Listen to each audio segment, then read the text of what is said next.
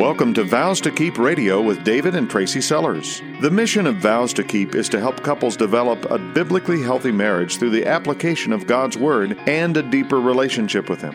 They desire to help you and your spouse grow closer to each other and closer to the heart of God's design for your marriage. Now, here's David and Tracy with today's broadcast. Hey, we are David and Tracy Sellers with Vows to Keep Radio. We're so glad you're here with us today. So many times in marriage, aren't we saying, how do we do this? Or how do I fix that? How do I get back to where we used to be in our relationship? Yeah, too often I think we're looking backwards and saying, I remember a time when it wasn't like this. Yeah. And here we are now dealing with what feels like a caustic, poisonous relationship. How do we fix that? Well, today's show is one that we hope you listen to with clarity. How many times in marriage do we have a dream that goes unfulfilled? I'd say most of us probably have that. And our spouse can even become an obstacle to that dream. Yeah, every time you want to talk about this topic, you get a big fat no from your spouse. Mm-hmm. There's not some engaging conversation. Instead, it's a fight. Or maybe you just get no response at all. Whether it's something like, okay, I'd really love for him to quit smoking. I would really like that. But he says, absolutely not. Or I just want her to simply acknowledge my physical needs and be there for me. When we're passionate about something and it doesn't get fulfilled, a lot of resentment can start to build. We have some friends, they've been married for many, many years, and they've got something like this in their marriage. So if nothing's coming to mind for you, maybe this will trigger some thoughts. So these guys do a ton of traveling. They are always planning out their next trip, and they love to talk to other people about it. But here's where the rub comes in. This wife in this relationship wants to take a specific kind of trip, and it's one where her spouse does not want to go. She's expressed this desire to him, and he simply says, no, it's not going to happen. Lovingly, but no, that doesn't interest me. So we're going to go to places that interest both of us, or at least that interest me. And this has been going on for like 40 years. And it commonly comes up in conversation when I'm talking with my friend. This person isn't saying that saying no to a vacation spot is in and of itself a sin, because It's not. And we wouldn't normally say this is something that this person needs to forgive their spouse for. But my friend has let this little issue rise frequently in her conversations with their spouse for so long now that it's festering. So what comes to your mind when we describe an inequity like this? What has your spouse ignored? What little offenses have been ongoing for long periods of time? You see, when pastors and counselors and radio broadcasters like us talk about unforgiveness, we, of course, hit the big things. Mm-hmm. Infidelity, place where there's really deep hurts, past sins that just rock the marriage boat. And then we talk about trust again and how to forgive and how to move on from what's happened. What doesn't get talked about as much, but what goes on more often than those big, ginormous sins, are all of the little things. He didn't fix the car like he said he would. I've gained 15 pounds since our wedding, but you've gained 50. Does this sound familiar? Guilty. I wanted to live in the country, but we've been stuck in this neighborhood for 10 years, and I've let you know about it. I've always wanted to have a dog, and you refuse to even consider the possibility. He always complains that I spend frivolously, and if he makes one more joke about my mom, you don't want to know what's going to happen. See, all these little things, they stack up. And we don't let them have a big corner of our hearts like we would if this was some headline or sin like infidelity. But as the thoughts of these nagging issues come up, we actually invite them in. We let them pull up a chair, prop their feet up, get really comfortable, and we visit them often. It's almost like we treasure these hurts by not being willing to let go of them. We don't want them to leave. Now, why is that? Many times it's because we believe we've been treated unfairly, even if what they're doing is not a sin. Now, normally right about now, I'd ask you to take inventory of your resentment towards your spouse. You know us here at Vows to Keep Radio. We're always giving you some kind of homework. But I'm going to start on the opposite side of that coin first. Think about this. If I asked your spouse what resentment you held toward them, what would be the topics they would identify? And how quickly do you think they'd be able to answer that? Probably within a couple seconds, don't you think, David? What about you? Maybe it's your turn now to think about the same thing. What are the things that you are resentful for with your spouse? Now, by the end of this broadcast, I want you to have taken inventory of your resentment, because we want today's broadcast to be something that's personal. A lot of times wives will have resentment over things that aren't done. And husbands have resentment because they feel like no matter what they tried to do, they could never please this woman, which is a little bit ironic, I think, because they're so quite related. For example, the wife clearly has resentment for her husband when he's got plans that she knows he's never going to execute on. He's written a check and she can't cash it. You said you would. And if you just stop nagging, then I could stop reminding you. But in his eyes, he can't write enough checks to make her happy. Does this sound like your marriage? Okay, so David, you said you wanted this to be real to life, and we're not perfect. We've got this kind of stuff happening in our own marriage. So Let me give you an example from our own life. So in our little seller's world, we don't believe in having car payments if we can help it. And we can help it because David is a whiz with cars. He's built many from the ground up, doing all the work himself. It's just been awesome financially for our family to be able to get debt-free and stay debt-free. So one of the things we do is we buy wrecked vehicles that no one else wants, and we buy them for a fraction of the cost. We fix them up, and now we have a cheaper, reliable car. And we've done this our entire married life, like almost 20 years. So we've been through a lot of cars. Like 81 cars, I think. At last count. Well, the last couple cars we've done for our family, David has said he wants to get just right for me. Don't I sound like a good husband? You are. You're the best. No. Nothing left undone. Everything like it would be if we bought it off of a lot. Well, we saw our current car online. We traveled a long way to go get it. It was wrecked. And when we got there, it had received additional damage on the lot that we weren't aware of. But we bought it anyway, and David worked really hard to get the front end all fixed up. There's some other things that needed to happen as well. But we've had this car for about 1.5 years now. Let me tell you, it still has all kinds of boo-boos. In fact, one of them is covered up by a big bumper sticker in the back, just so we don't have to look at it. But you know what? I know that's not going to happen. And it's not happened with any vehicle David's built for our family to drive as a car. Now, I'm not saying this to, I feel like my head should be hanging. To dig on David at all, because I know he is a busy guy. And there are tons of other things in our life that take priority. This is just a car. But I could complain, I could coerce, I could negotiate, I could shame David into getting my car fixed. But I know what his day looks like, and I know that doing that is not going to go anywhere. Now, every time I saw the car, I could think about the promise that David made. He wrote a check, and I want to cash it. I've got two choices, as you can see, and so do you. I can keep resentment harbored right here in my heart, bitterness towards what he said he would do and didn't deliver on, or I can move in grace. But can I really move on from an offense by giving grace? And do I even want to? If I stash the resentment inside where no one can see but me, it's still there. And I'm only fooling myself to believe it won't affect my viewpoint of David and eventually our unity and our relationship. But what is this little offense really? What's your little offense really? Because I believe if it's labeled correctly, then it can be dealt with biblically. Yeah, let me say that again. If you label your resentment correctly, it's easy to begin to deal with those things from a biblical perspective. Even if your spouse maybe hasn't out and out sinned against you. Here's what can happen. We can sin against them in our response. Resentment is a form of bitterness. It's unforgiveness. And unforgiveness, as we know, is a sin. Once we label it, if we can accept the label, that is power in your hands because now it can be dealt with. I don't have to let it fester and infect our marriage for years to come. Matthew 18, verse 21. Then Peter came to Jesus and asked, Lord, how many times shall I forgive my brother or sister who sins against me? Up to 7 times? Jesus answers, I tell you, not 7 times, but 77 times. The word sin here means that we're missing the mark.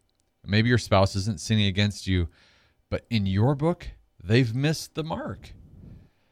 That's a big distinction to make.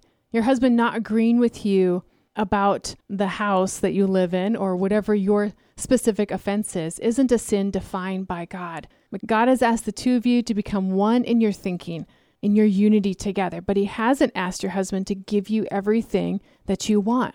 On the flip side, you've decided that you have got to have this. You need this thing, and you've got your long list of reasons why you need it. And when it doesn't happen, you deem that you've been wronged.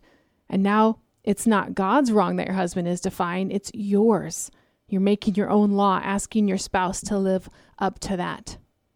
Here are 3 ways that you and I have limped along with resentment, unnecessarily weighting us down. The first is that little offenses build up, and they cause us to make big assertions about our spouse's character. Most common, we get to a point where we've determined, hey, I can't trust you anymore. Their words aren't meaningful. And what starts out as an offense about a car that's left undone pretty soon becomes an assertion about their character. We tend to generalize and we make overarching statements that we believe are true. For example, when your spouse says, no, I'm not interested in being intimate with you right now, we could take that as you're not attracted to me. And now I believe that to be true about you because I'm looking at it through my lens. But on the flip side of this, if you don't let little offenses build up, then you're not going to be making these overarching assertions about your spouse's character. You're going to be looking at them through the lens of Scripture like you should in the first place. And that happens only when you deal with those offenses as they really are, which are unforgiveness. Number 2, here's another thing we do when we let the little offenses build up. We use them as ammunition. Now, this is a biggie, so we're going to talk about this in a little more depth than these other 2. We use our words, David, a lot in ammunition. We give these little verbal or non-verbal digs. For example, about the car, let's use that again. I could keep bringing it up. I could sigh meaningfully when we pass a new car lot, or I could quietly insinuate that you're not providing for me like my friend, because guess what? Her husband just got her a brand new van. I could keep that resentment at the forefront, and it can get ugly really fast, even in those quiet ways. When we let resentment build without forgiving, we tend toward another form of ammunition. It's like third party digging at someone. He wants her to hear him repeat her offense to his friend at the barbecue or his dad on the phone. He hopes she hears how much that put him out when she did that. But he doesn't want to say it directly to her face. This moves your resentment into another sin category, and that's called slander. Resentment undealt with is where slander in your marriage gets its first footholds. Now you advance that 10, 20 years, and this is where we find 2 people living in the same house who don't talk to each other because they know exactly how their words will be used against them. And if that isn't bad enough, most verbal abuse situations that we have had the opportunity to counsel couples through, it starts and lives in this camp of resentment. It's building up on one little thing after the next until suddenly you find yourself in a fire exchange of words between the 2 of you. And at that moment, those words seem justifiable, but anyone standing on the peripheral who's just hearing that one exchange would say, whoa, where did that little thing that just happened was not big enough to demand that big exchange. This is clearly verbal abuse. And the reality is that bystander hasn't been there to see how long that building up of resentment and how far that building up of resentment has taken your marriage. This is why it's so critical that we identify this for what it is and we don't let it build. So let's go on just a short road trip through Scripture about unforgiveness, David, just real quick here. And we'll look at its effects in our lives. So I think this is sort of a sequence we can follow and identify with. We're going to start in Mark 7:20, where Jesus says, what comes out of a person is what defiles them. So what comes out of us? What does our sinful nature produce? Well, Galatians 5 addresses that.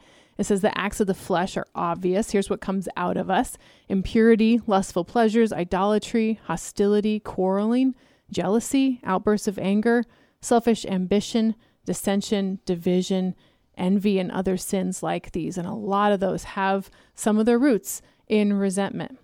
Jesus says in Mark 7:23, all these evils come from inside and defile a person.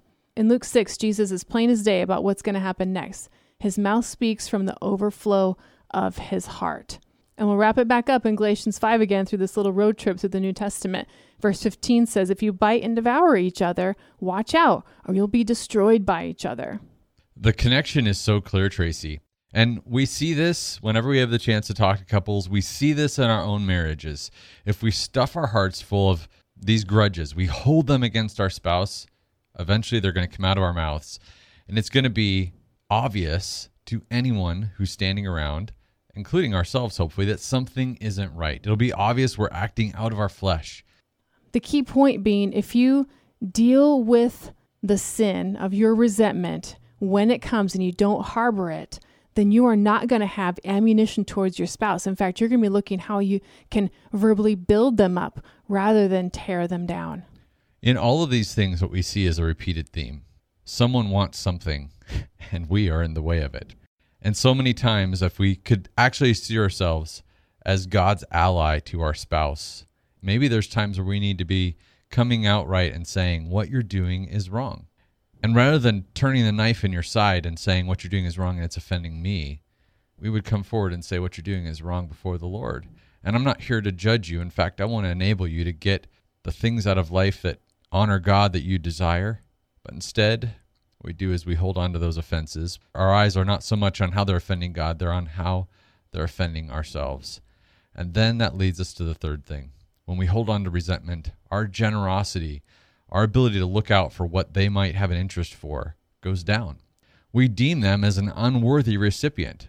It's almost like we're in protest of giving them what they would like because we do not want to give them the liberty to take anything further.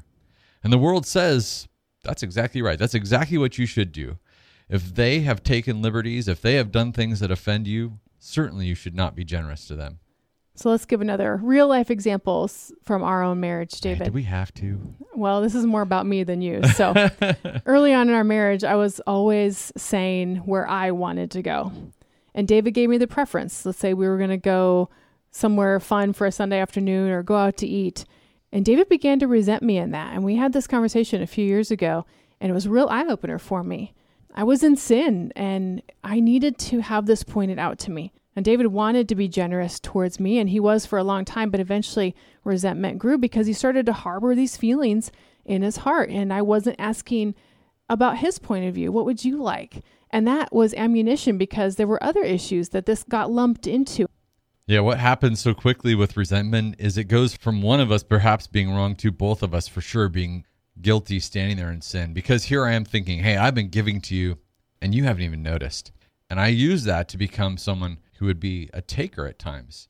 And even when we were preparing for this broadcast the other day, I got tears in my eyes. This was many, many years ago in our marriage that this all came up, and it's all been resolved since then. But here's David's response to how I reacted as we were talking this through. He said, grace. There is grace. And that is exactly where we need to head with our spouse on either side of this resentment coin. As we were talking about it, I was actually somewhat surprised that you still had feelings of guilt. I thought, yeah, this is totally dealt with.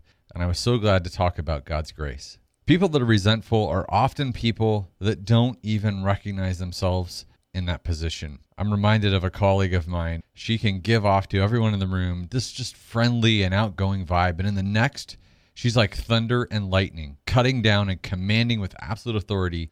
Now, many people would identify someone like this as someone who is bipolar. She changes her tone so drastically from one situation to the other.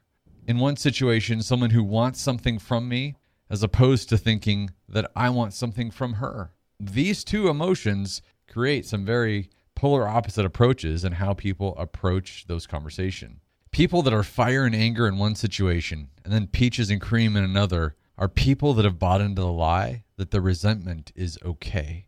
You might be married to someone who's in this very situation. They're saying, I'm owed something and I've had to deal with way too much of this in my life.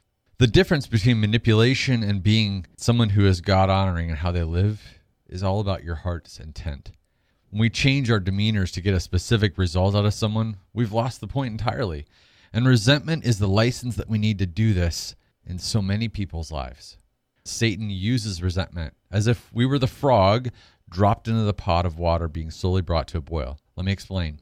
We don't even notice resentment building in our lives because it takes months, sometimes years, to reach the point that we're regularly abandoning God's word. We're regularly abandoning that image of grace that we should be as believers.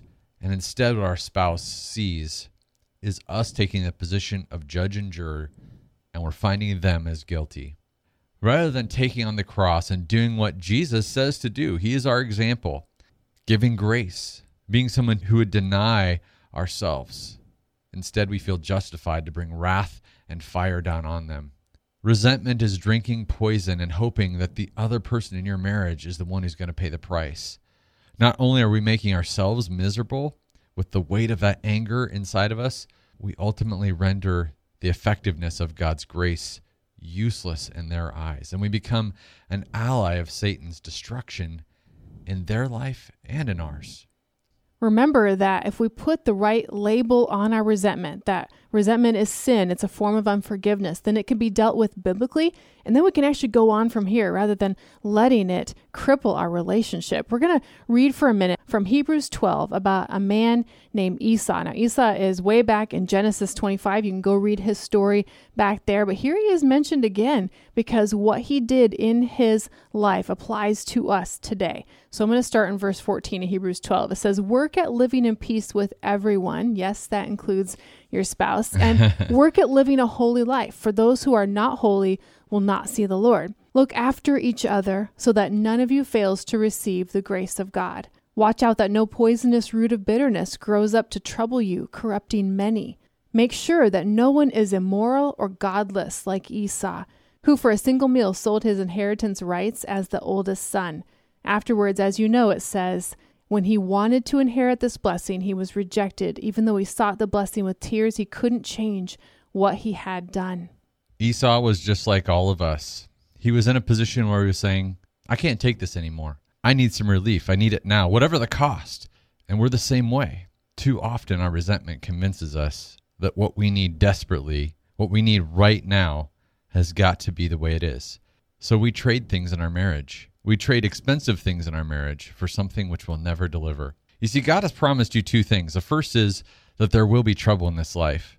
The second is that as we handle our marriage relationship in the way that He's designed it to be, there will be blessings. So what are you trading for the blessing that God has promised you? What are you going to do with that mental list of resentable things that you've built in your mind? Whether it's from your spouse's side, what are they resentful to you about, or what you are holding resentment in your heart against them. So we're going to walk through this just a little bit, but remember first, your first option with that mental list is to let them pile up and to repeat those past offenses over and over and say to yourself, how many times am I going to have to listen to this? How many times are they going to do this to me? How many times am I going to have to repeat myself? We can refuse this label. We can refuse to label resentment as sin and just continue on this path. Or we can take back the blessing of our marriage by, number one, asking for forgiveness. That's right. We can make it right by identifying what our resentment really is and how it's affecting our relationship. Then we can take what we see in God's Word. We can look at the grace that He's given us for our sins, and we can go and extend that to our spouse. And that's number two, forgive.